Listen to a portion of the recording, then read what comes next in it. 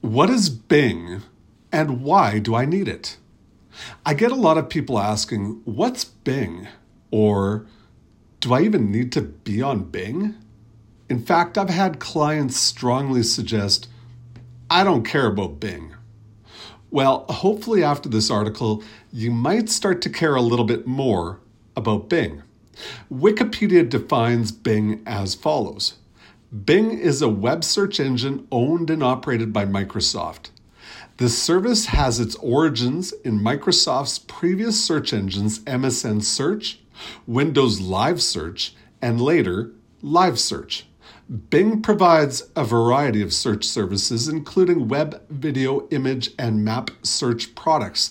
In other words, imagine Google, just a different search engine and maybe not quite as popular. Why do I need Bing? Or I don't care about Bing.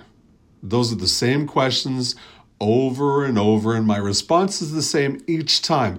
Why not? Bing is the search engine most known for being packaged into PC computers, laptops, and tablets. And there are far more people in the world on a PC than a Mac. That's a fact.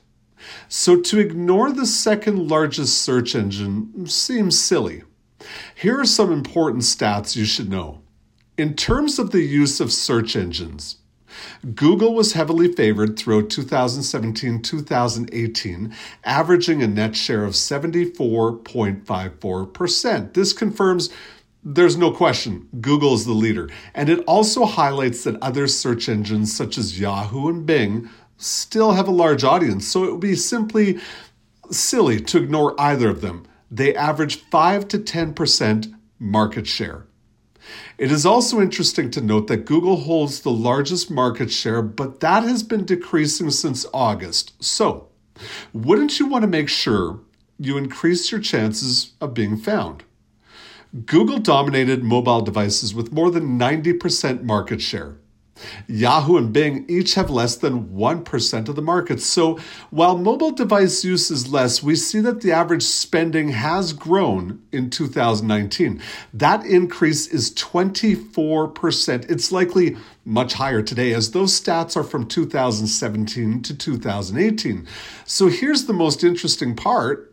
Bing ads had the largest desktop clicks at 77%. Now, 14% of those ad clicks were on mobile. So again, to reiterate, why on earth would you not want to show up on Bing?